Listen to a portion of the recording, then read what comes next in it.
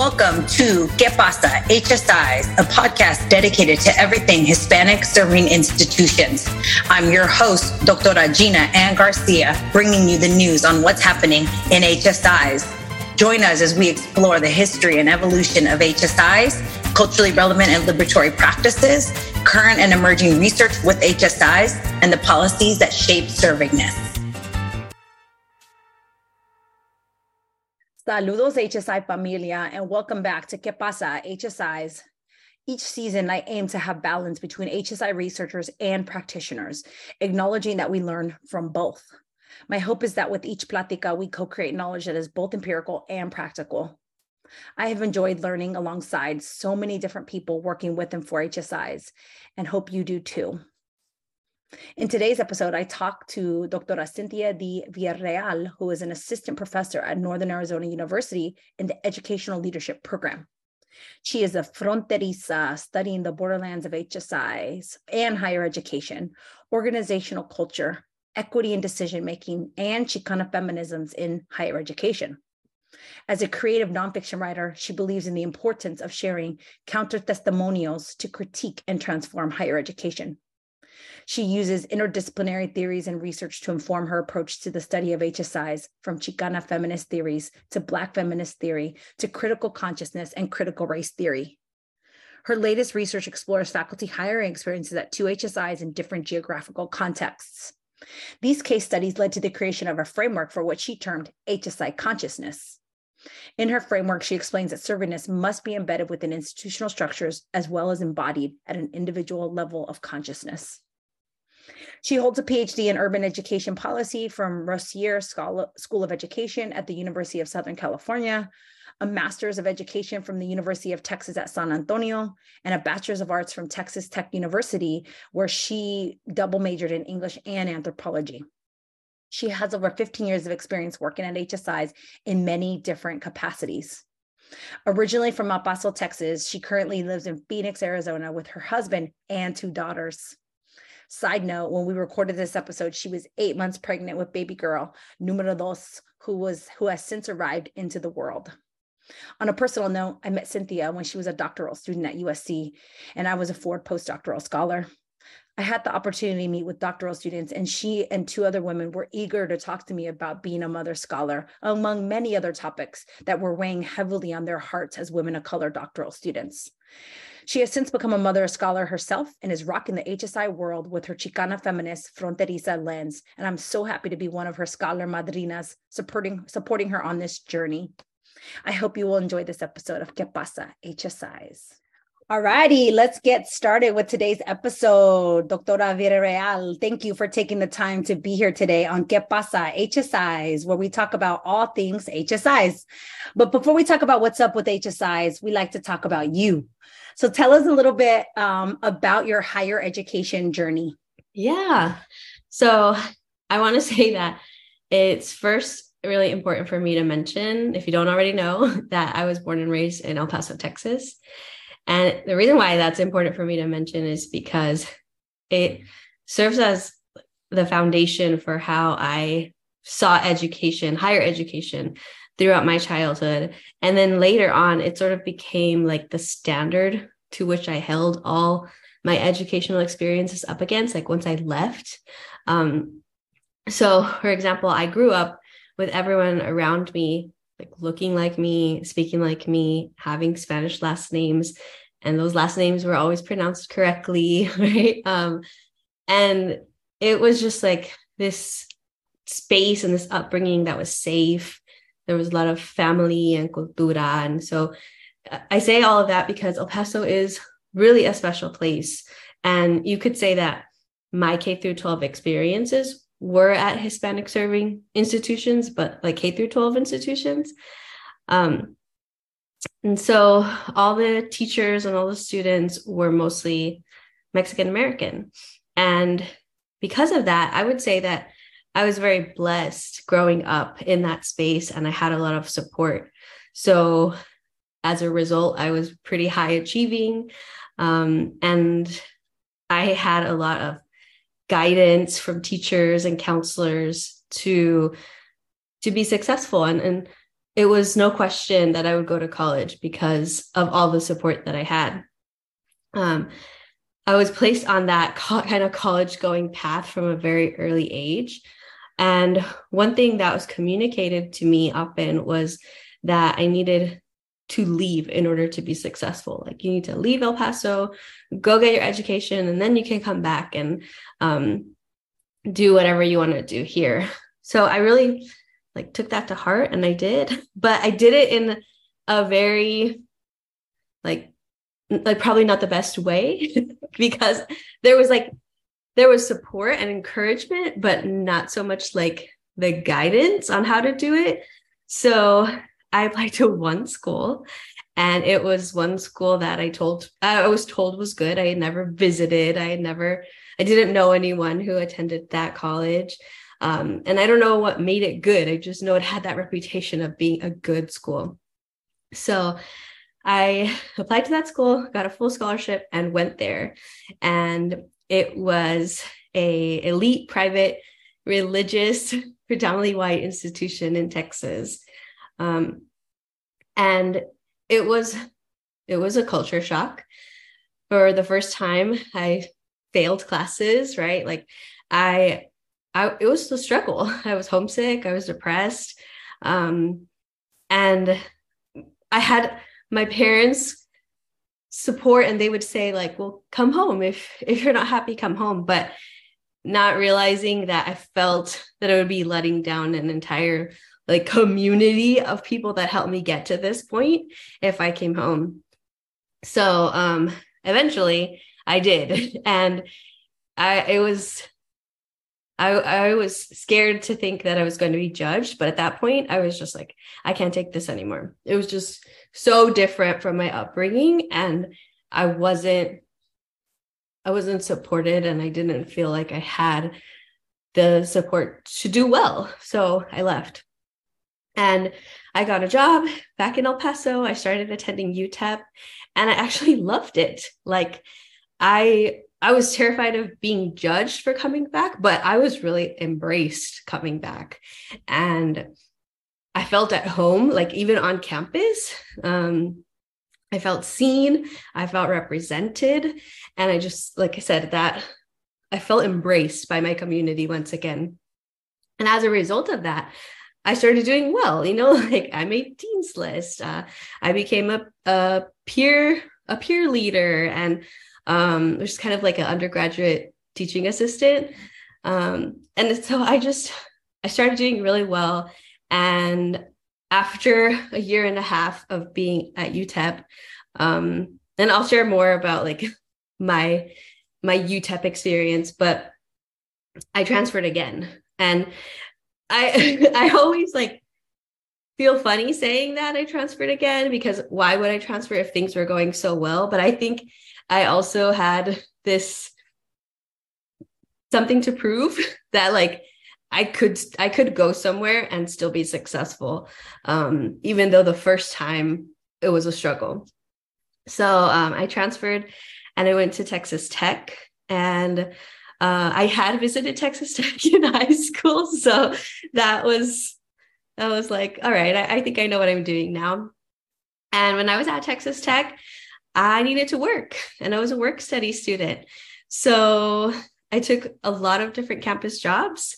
I worked in the library, I worked in disability services, I worked for the school newspaper. And then I did something that I had no idea what it was, but I did undergraduate research because it gave me a scholarship. So it was I'm going to do this because it's kind of like a job, but it's a nerdy job. So it was just a way to make money, to be honest. But all of these experiences were really foundational to my higher ed journey. And it's a lot of times what I draw upon when I think about how I came to be in higher education. It was all the chaos at the beginning, the finding myself again at an HSI, and then through these jobs, through work study. And so it was kind of cool. When I was working in the library, I learned a little bit about research and how faculty and PhD students conducted research, because this was back when people would go and check out stacks of books. and or request books through interlibrary loan, and like I had to process all of that. So it was like I was starting to see what it could be like to do research, but I still never saw myself doing that. And I would say another like really formative experience was when I was writing for the school newspaper at Texas Tech.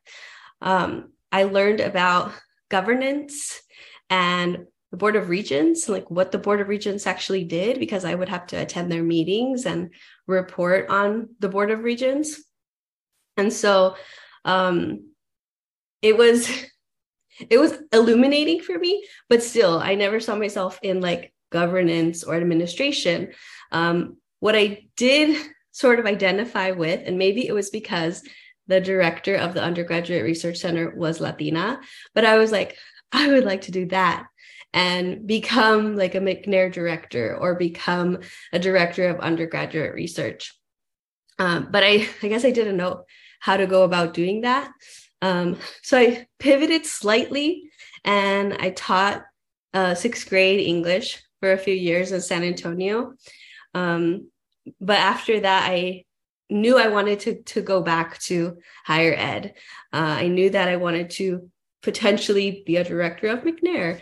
So I went to the University of Texas, San Antonio, and I worked at McNair as a graduate assistant, and I loved it. I did my master's there in ed leadership and policy studies.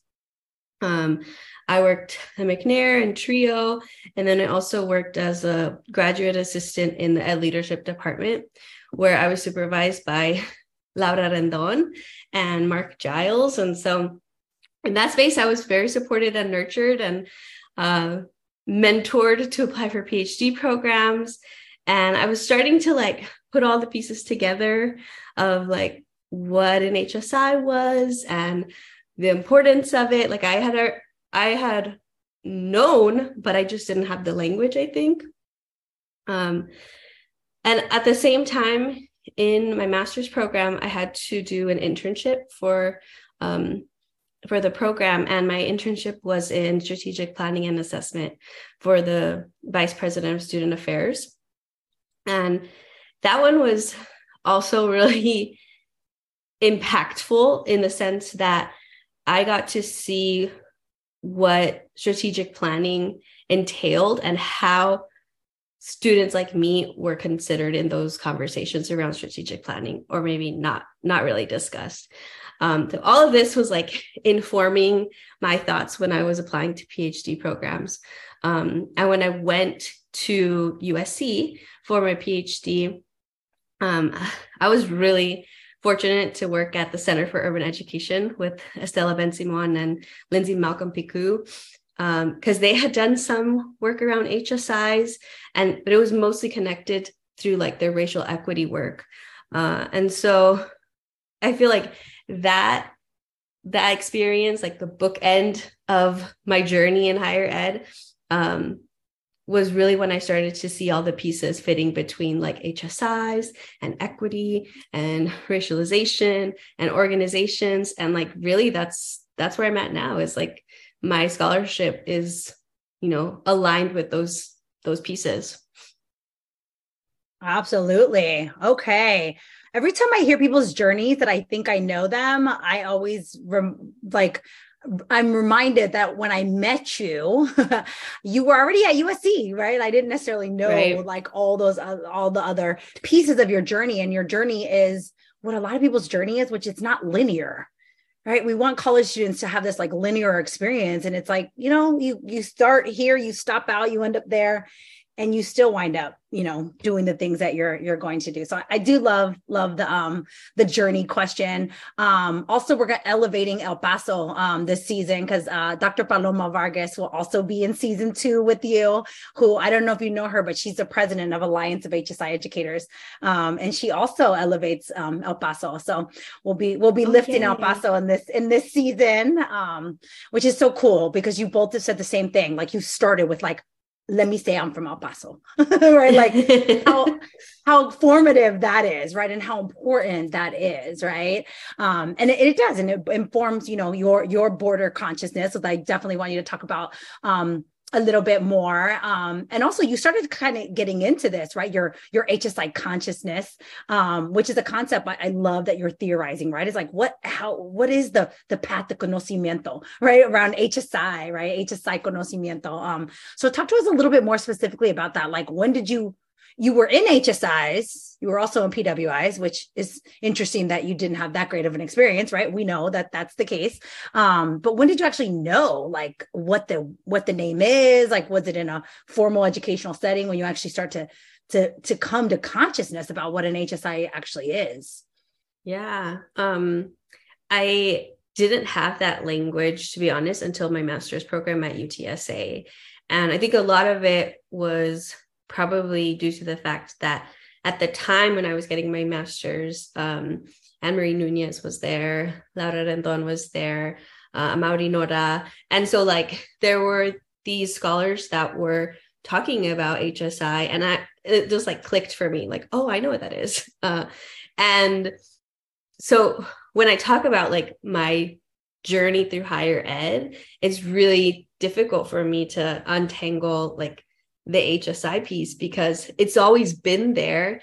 I just didn't have the words, the language to put to it.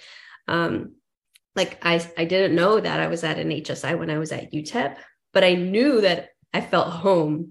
I knew that, my culture was represented. I knew that I could speak Spanglish and not be judged, and other people would understand me, which, those aren't the only things that it takes to be an HSI, but those were parts for me that signaled like this is a different space. And then one like thing that came into my consciousness much, much later, and it wasn't until I was at USC where I was doing work with faculty, was the presence of like Chicana faculty when I was at UTEP. Because that was like the first time that I had heard the term Chicana. I took a class called La Chicana. I took a Chicano studies and film class at UTEP. And it was just like this awakening for me. And I was able to bring my whole self to that space. I was a communications major for a while. And as I mentioned, I wrote for the paper at Texas Tech, but when I was at UTEP, I just thought it was so cool that I could write stories on like the impact that the border wall was going to have on farming. And it was like valued. They wanted that story to be told. I know that wouldn't be the case if I were going to another institution.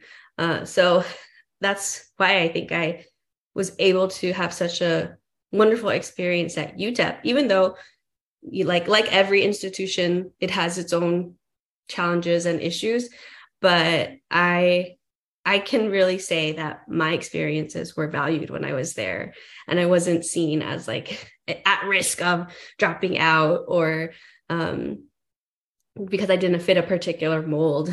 I was just able to be myself, and the role that the faculty played in my ability to feel that way was really a big piece of it that I didn't connect until much, much later. Absolutely. Yeah. Having the language is important.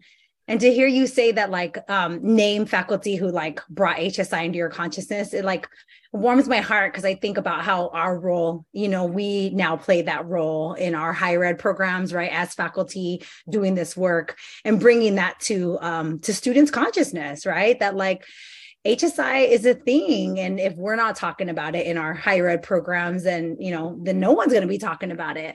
And you're not the first person to say that. Actually, Aaron Doran in season 1 also said, oh, I learned about HSI at UTSA from the same, faculty you're naming, like how important it is for us to be, elevating HSIs and having these conversations, critical conversations too, right? With students. Right. So, and Erin and I were there at the same time. When I was getting my master's, she was getting her doctorate. So we definitely cross paths there. And I got to see scholarship that the doctoral students were working on around HSIs. And that was also motivation for me. Just want to say. Yeah. All right. Shout out to Dr. Erin Dorn, who's amazing and doing some awesome work. And from El Paso. And from El Paso. See, I'm telling you, we're elevating El Paso this season. I always tell y'all, my mom's from El Paso, so I got that connection too. I've never visited, actually. I keep telling her, like, because she doesn't ever go back, right? She moved to California when she was a teenager and just never went back. So I got to visit. I'm gonna have to visit so I can feel the power, right? Of even where my mom's from, because I know lots of stories of El Paso from my mom, but never actually have visited. So one thing you talk about is border consciousness. So how is your border consciousness connected to these experiences of like growing up, in El Paso, and also these like higher ed experiences? Yeah. So, like I said, I measure almost all of my experiences to my upbringing on the border, right? And for me, my upbringing was just like ordinary. Like it was just very simple, somewhat sheltered, because El Paso is a safe place. And so, and even though it's safe, that's not what is portrayed in the media, right? It's always, when I say that I'm from El Paso, like people sometimes will say, "Oh, how is that?" Because they've only heard the war that's happening across the border, or whatever terminology is part of their rhetoric at that time. But I grew up, like I said, very sheltered in a way, very blessed though. And then when I left and I saw the inequities around how other people perceived us on the border, then it just became like this little passion project of mine to showcase and highlight anytime that I had the opportunity, like the good things, but also what I call like the ordinary things of the border. And so my border consciousness is also in reference to like my Instagram page. And I just take pictures of what I find is beautiful from the border. And I just like, it's my sort of dedication to El Paso. But it's also, there's also consciousness to it. There's also like some criticality in terms of like talking about the transfronterizo experience, which I didn't experience because I was born on the American side. But, I grew up with a lot of friends, a lot of family that cross the border every day to go to work or to go to school. So it's showing the tension that exists at the border with like the very ordinary and like beautiful and safe aspect of growing up, but then also the struggles of that transnational and like bicultural experience.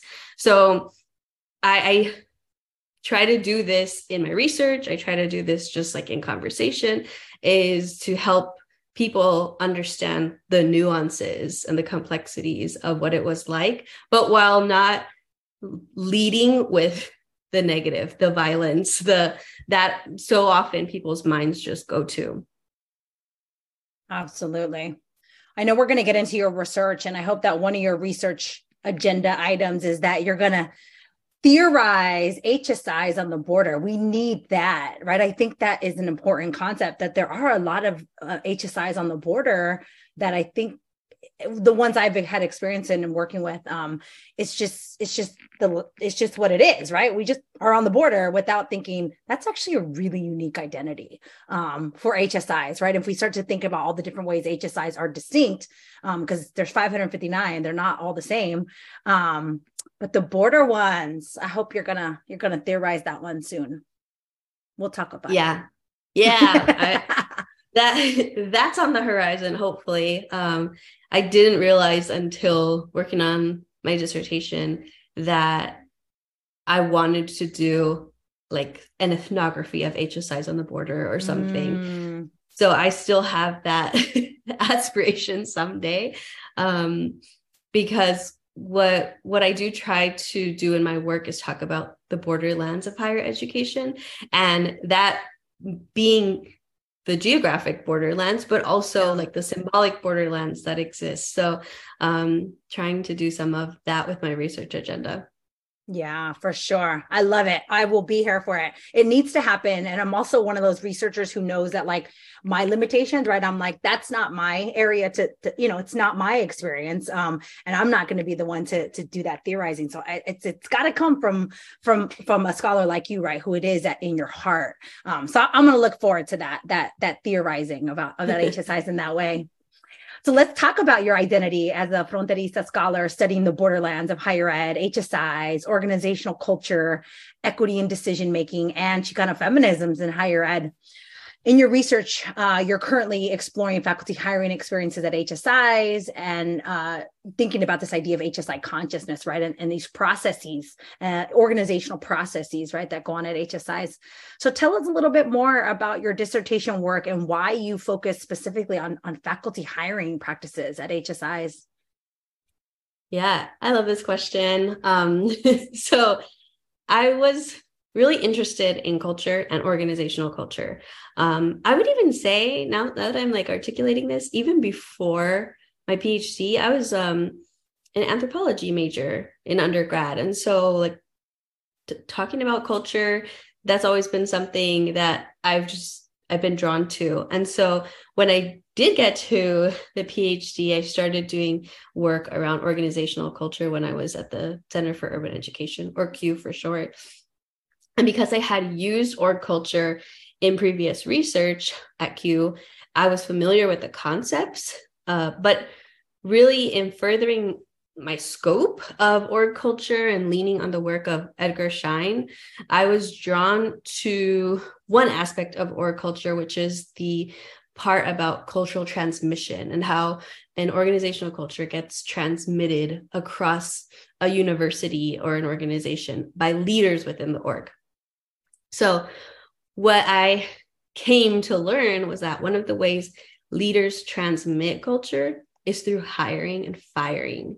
The criteria that is set for membership, who is allowed to become a member of an organization.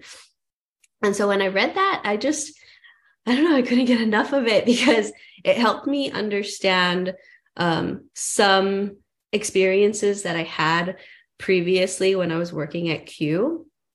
There was a faculty member that we were working with at a community college in California. And just in one of our evidence team meetings, I think she taught biology. She said she didn't realize that her campus was an HSI. And it was just like that. Like it was a comment in passing. No one said anything. But for me, someone who was interested in HSIs, I was like, whoa, that's a problem. You know, if the faculty don't know that they're at an HSI and what it means to be at an HSI, and like there are implications for the students that are supposed to be being served, right?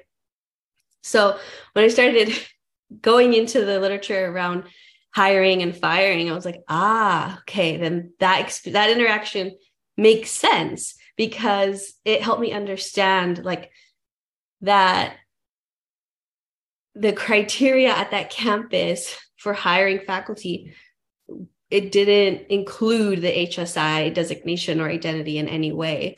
And then starting to think about why is that and what would it look like if the criteria for hiring new faculty started to have this like consciousness of the HSI identity. So I put that experience and the literature that I was reading in conversation with my experience at UTEP, and just like the fact that I had so many, relative, but like I had so many Chicana faculty members. And I was thinking like, well, what was the difference? Like why was it that at a place like UTEP, there were faculty that looked like me, that spoke like me, that shared experiences with me, but at this other HSI, they didn't even know that they were at an HSI. And so I was just interested in it from like leadership perspective, like, and the policy perspective, what were the messages that were being shared around who is a legitimate member of the institution, like who should be hired to work here. And so with all of that, I would say it helped me like not be so quick to judge HSIs or faculty at HSIs, because these are messages that become normalized over time. They're, we're socialized when we go through grad programs to value certain things. So it makes sense that when faculty are hired at HSIs, they're looking for folks that also value certain things like research, like teaching. And so it just opened my mind to like what type of consciousness or what awareness are at universities when they're hiring, because I know that who is hired sends a much larger message about what is valued at the university. And so, that was all going on in my mind when I was thinking about my dissertation, and the way that I could theorize or think of this idea of HSI consciousness like really started to come into play just looking at hiring and cultural transmission across an organization. Yes, absolutely. And faculty hiring right now is such a big conversation, right? Within the HSI world, because exactly like you said, right? Like it can change the entire culture of what it feels like for students, for people, for other faculty, for staff. So it's such an important concept that you're exploring. In your article, Serving This in the Borderlands, a study of faculty hiring at Hispanic Serving Institution on the Border, published in AERA Open, you dig into the characteristics that faculty hiring chairs at HSIs look for in characteristics of new faculty hires. Tell us about the article and what you found. Yeah. So I just want to say first that this article was just one case from my dissertation. And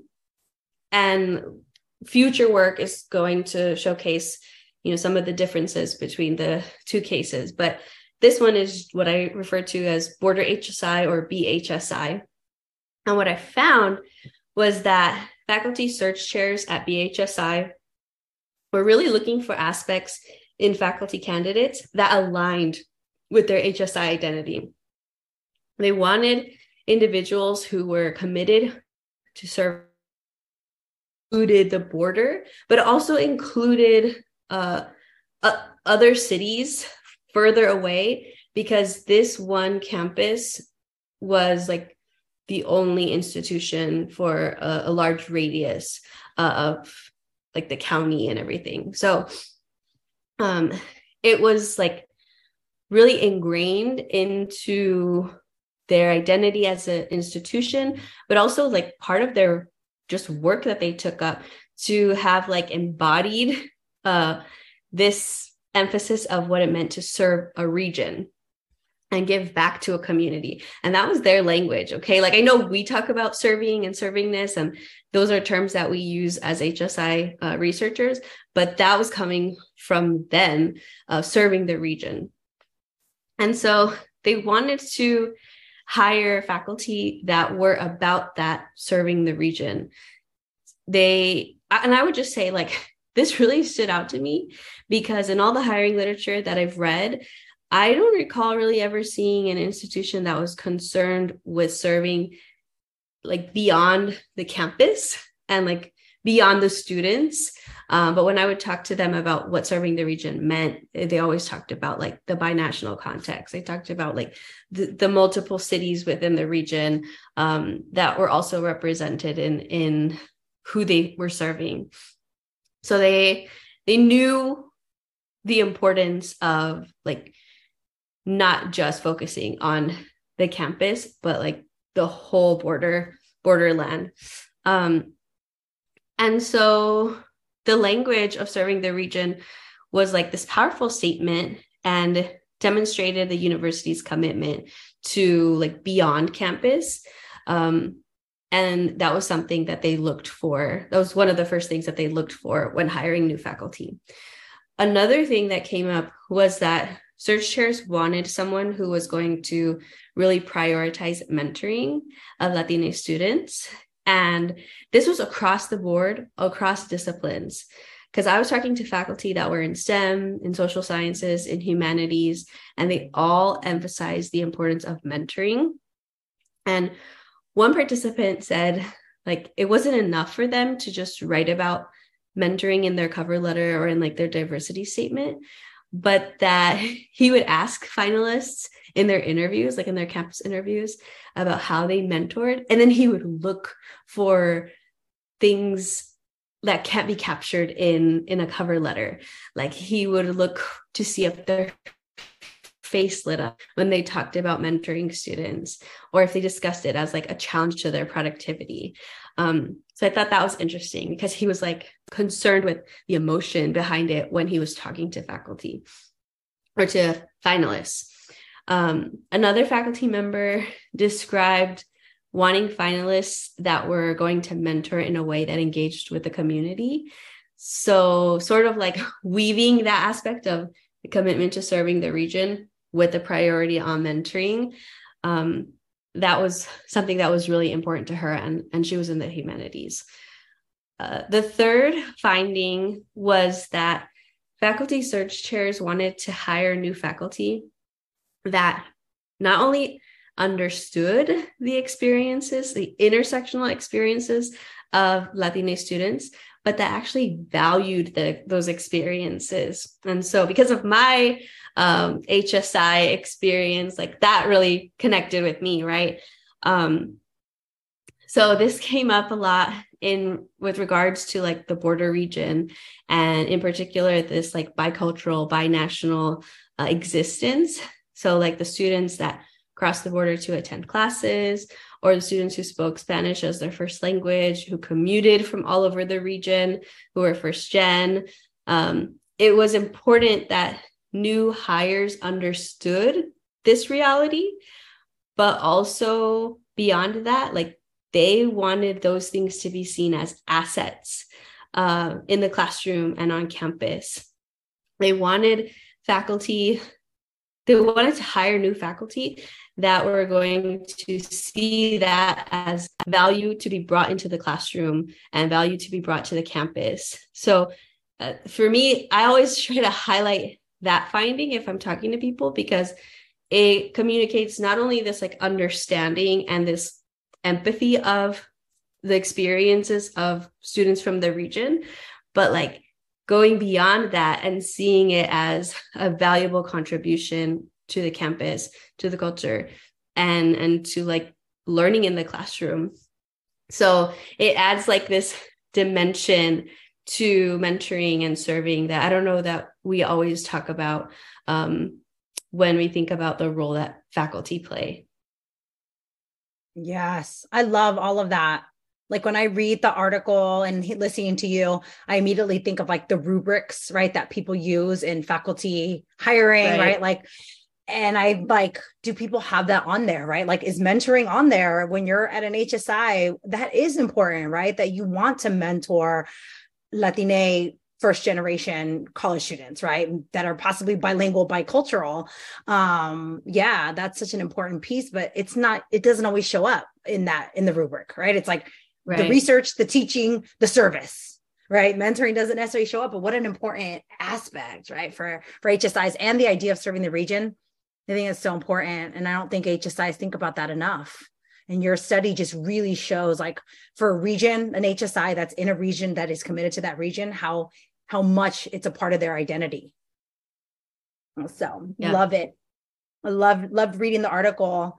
This like end of the article, you then go into this idea of this HSI consciousness, right? Or this path de conocimiento, which I feel like it took me in a different direction. Like I wanted a whole book on that or something, right? I was like, ooh, this is something all to itself, right? A whole nother concept that I think you're probably going to keep writing about. So tell us a little bit about that idea of like, that like people go on this path to understanding what HSI and serving this are. Yeah.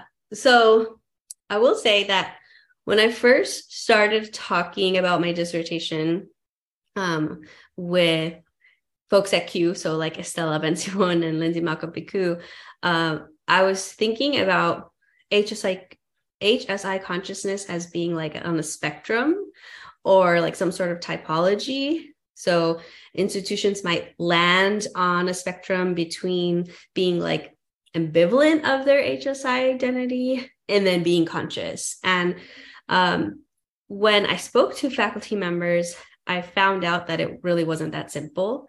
And because I was using org culture, but I was also bringing in Chicana feminist theory and theory around Borderlands, it made me sort of push against what I was doing, which was like creating a duality, this Western duality between conscious and not conscious of the HSI designation. And so this is kind of where even like my border consciousness comes into play, because it reminded me to embrace the in-between, to embrace the liminal spaces. So consciousness wasn't just like on and off, but it was something that was both and, right? And I don't talk about that in this article, but I do talk about it in my dissertation, how it was something that is embedded in the structures, but it's also embodied within the culture. And so when I started writing this paper, I was really grateful because the editors pushed me to go deeper with the path to conocimiento. Like it was there, but it was very minimal the way that I was writing about it. So yeah, I really appreciate you and Dr. Cuellar pushing me because the concept of path to conocimiento comes from Godia Anzaldúa, and it's describing this path that an individual would take to achieve this awakened consciousness. And this awakened consciousness, or this conocimiento, is one that is critical. It is feminist. It is activist and transformative and liberatory and all the things. But it takes like 7 stages to get to that point. And so I started thinking about how we can use that 7-stage framework to conocimiento to think about a path towards a more heightened HSI consciousness on campus. So I think also because of my work at Q around building equity mindedness, I was using some of that knowledge that I had gained through working with Q for 4 years and organizational learning, where we would talk about like, how can we help leaders become more equity minded? And I was just thinking, how can we help leaders become more HSI conscious, or like have this awakened, elevated HSI conscious? And so the path to conocimiento just like really helped put some language to it, but in a way that was critical, feminist, and aligned with my border consciousness. And I think you and I have talked about this before, but like one thing that comes up a lot with, I'm sure with you for sure, but it also has come up with me, is I'll hear faculty say like, okay, this is great, but like, how do I do it? How do I get there? Or how do I become more conscious? And I think looking at this path to conocimiento, because it has stages, can help us start to think about how we get there, right? That it's not just like a Band-Aid solution to here's how you serve. All of a sudden you're conscious now. Yay, congrats.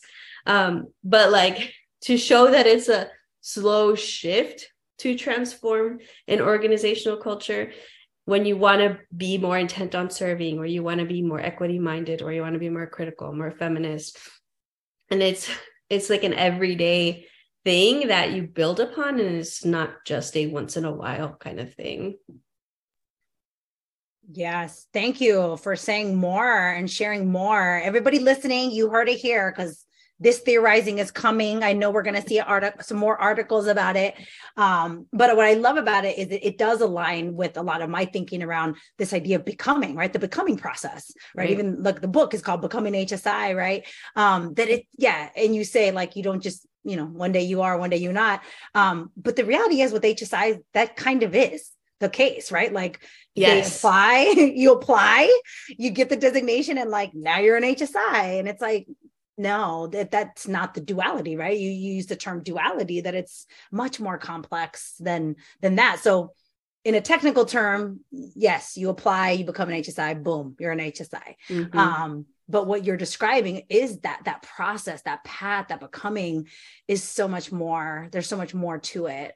So I look forward. I feel like we're mapping out all of your research projects right here.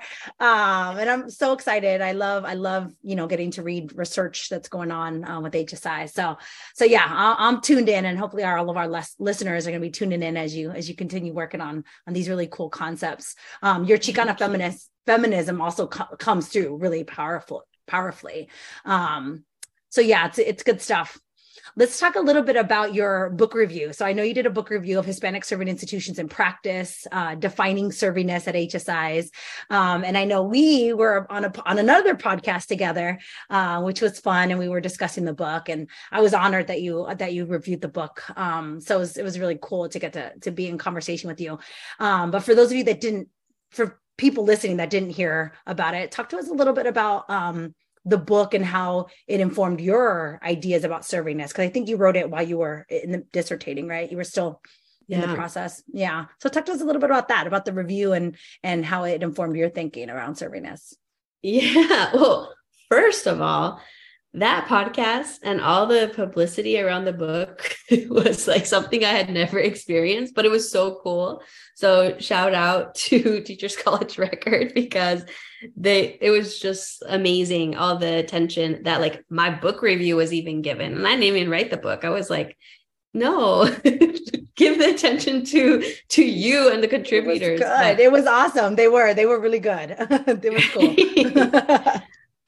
But no, I'm glad that I was asked to review that book in particular, because I honestly loved it. I loved the stories that were told with every chapter were like these implementation stories from practitioners themselves.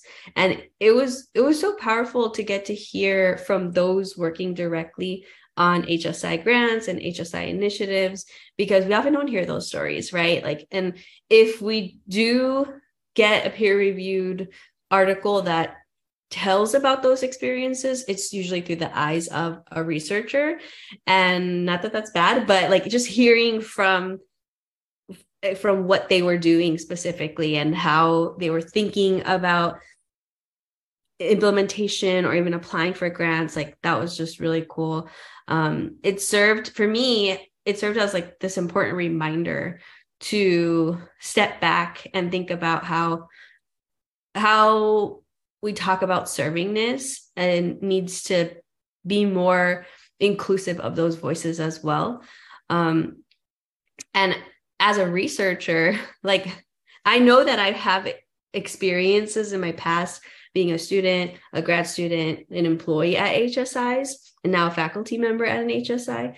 But I think it's easy to lose sight of that sort of like on the ground work. And it was just refreshing for me to come back to my research and be reminded of like, this is the day-to-day work that sometimes isn't shared, isn't told, but is still very valid and should be highlighted when we're talking about servingness. I will say though, this came somewhat later, but I know I've shared this with you. I appreciate how the stories that are told around servingness and research do focus on a lot of times like leaders, administrators, practitioners, but it also reminded me like we need to be critical just as much of like what faculty are doing, because a lot of times I don't think faculty are part of these conversations around servingness. They're seen as like separate because HSI is sometimes seen as an administrator driven endeavor or like a student affairs endeavor.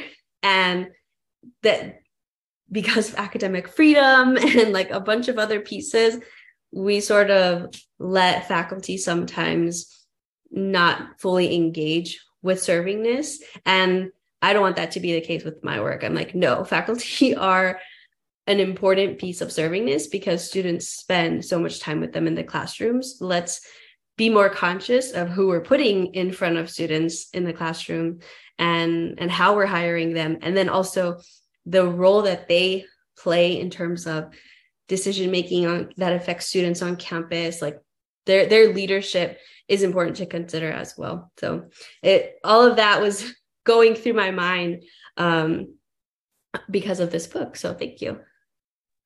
Thank you. Yeah, I really like that book too for a lot of the same reasons. And I always say things like, I like that book. And it's not just because I was the editor, but it's because I didn't write the majority of it, right? Like, as you know, because you reviewed it, I only wrote one chapter. I mean, obviously I spent a lot of time helping to get those chapters along, but those stories aren't normally told. It's not it's those of us doing research. It's our job. So we're writing because we have to, collecting data and writing journal articles and book chapters and all that kind of stuff.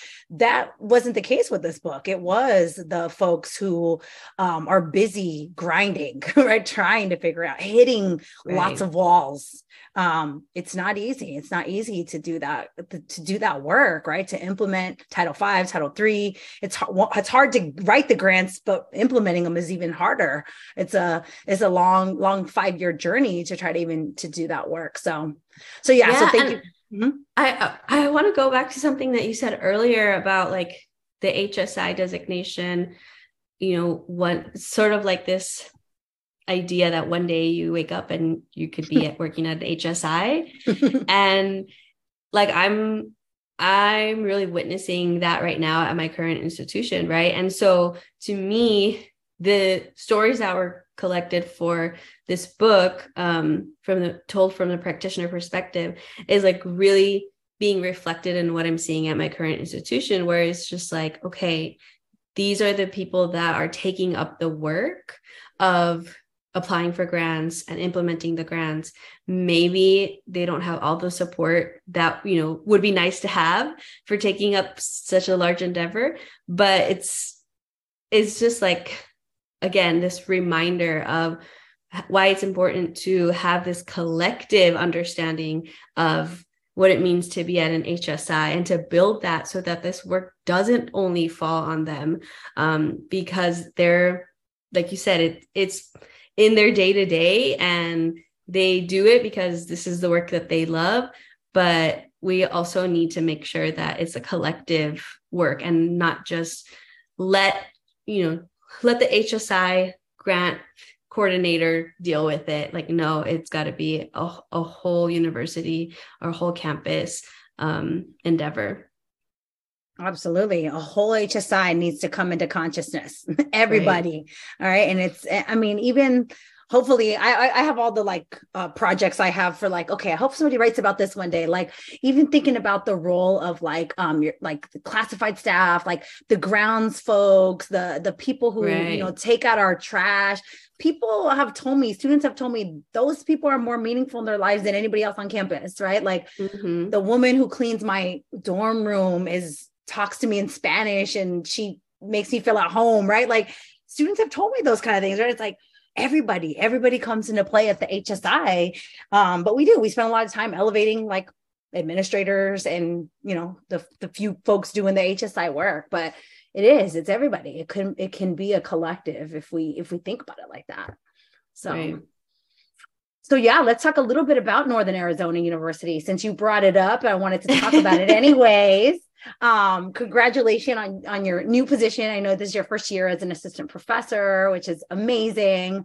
And they are actively thinking about servingness, which is really cool, all the way up to, president's office, I know. Mm-hmm. What can you tell us about NAU and servingness, and what excites you about your new position and the idea that there can be intersection between your research and your practice, your day-to-day practices? Yeah.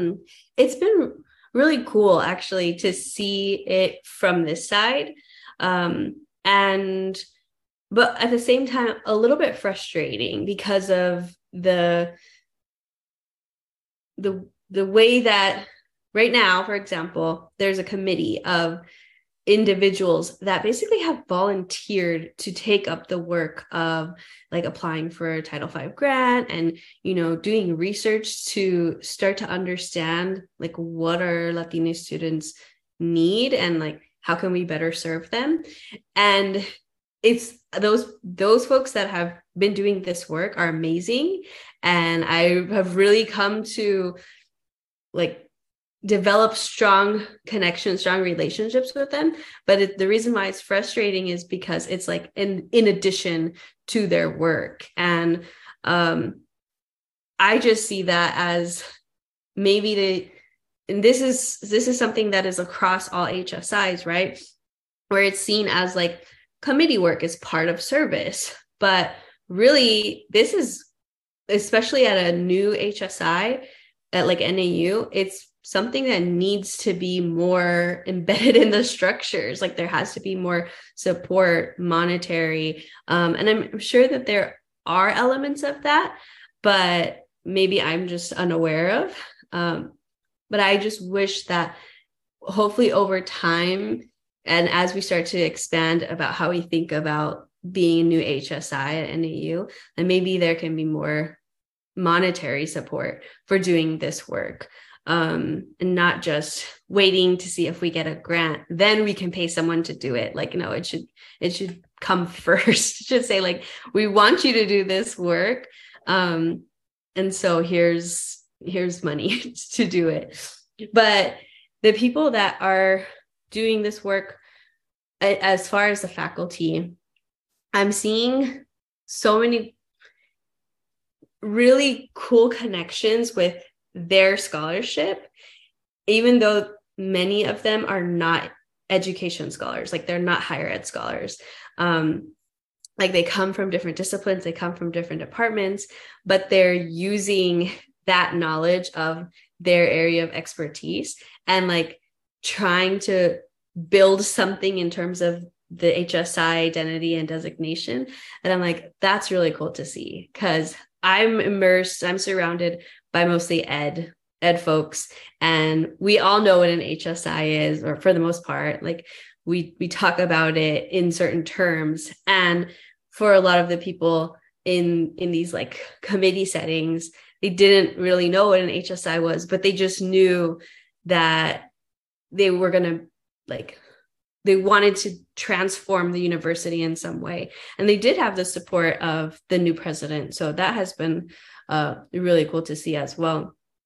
But I do get, you know, even though I said I want people to be compensated for their time, I want it to be more embedded into the structures. I do get excited because I'm seeing like how my expertise and my knowledge around HSIs is seen as really valued. And so they call on me a lot. And I feel like I'm still so new, but they call on me a lot to just like ask me what I think, or when I attend like some of the committee meetings, they're like, yeah, can I pick your brain about something? And I'm like, yes, please, because it does align my research and my service and even to an extent, like my teaching. So the fact that there is such a emphasis right now at NAU on the HSI designation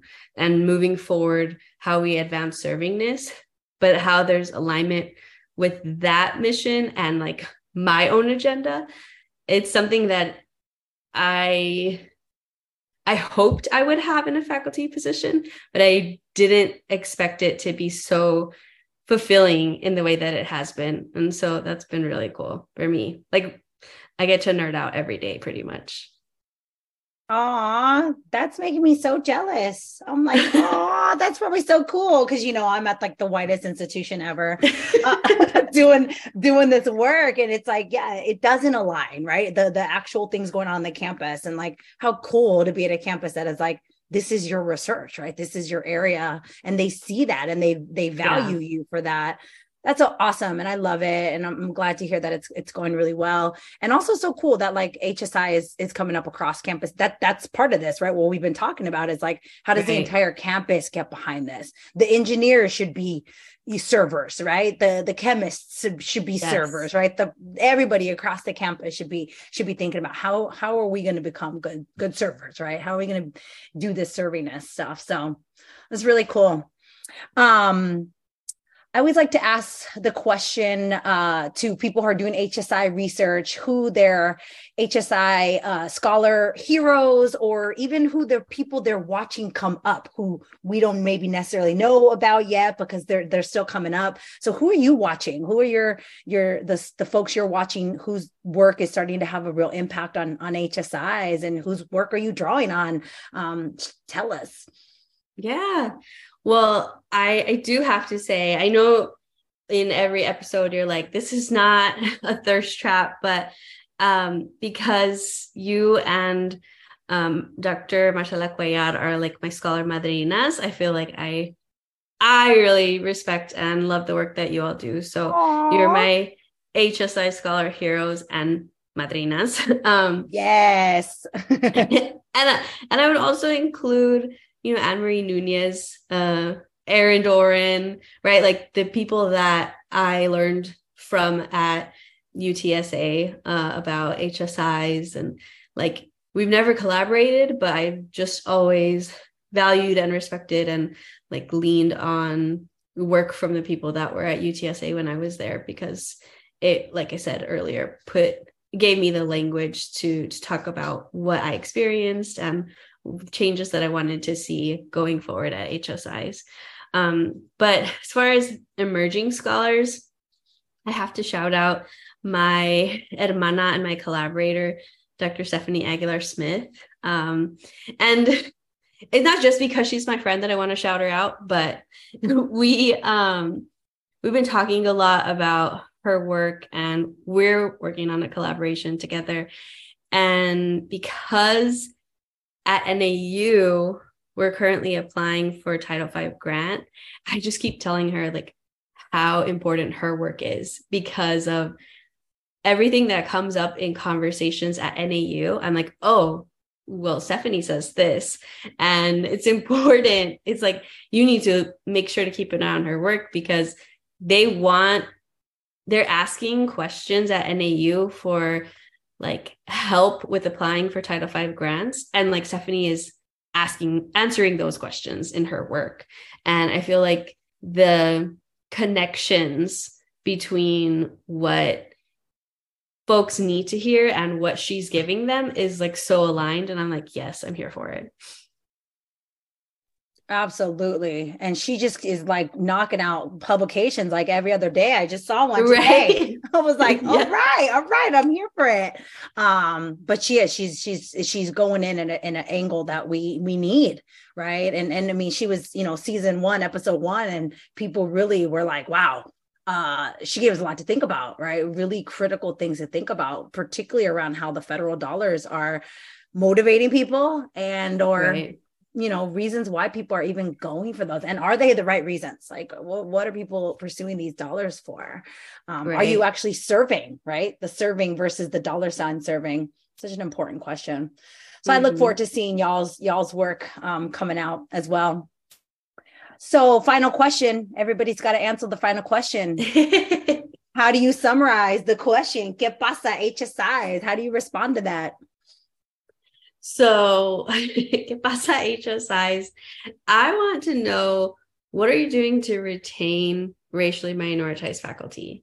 So as we talk about, like, let's diversify the faculty, let's get them hired, but not just let them or expect them and us, because I'm part of them, to carry the weight of servingness or diversity work. And if you want us to do that labor, then just pay us what we're worth.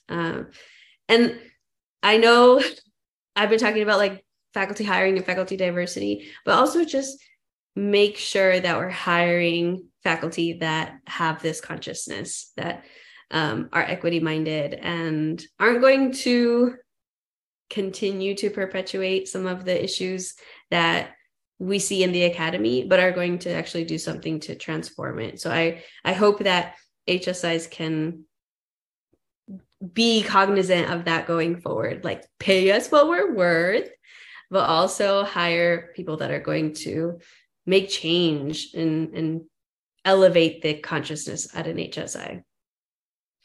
Word. I co-sign all of that. That is what's up. Listen and learn, HSIs. You heard it right here. Thank you for being a guest today. I really have enjoyed this conversation and look forward to sharing it with the listeners.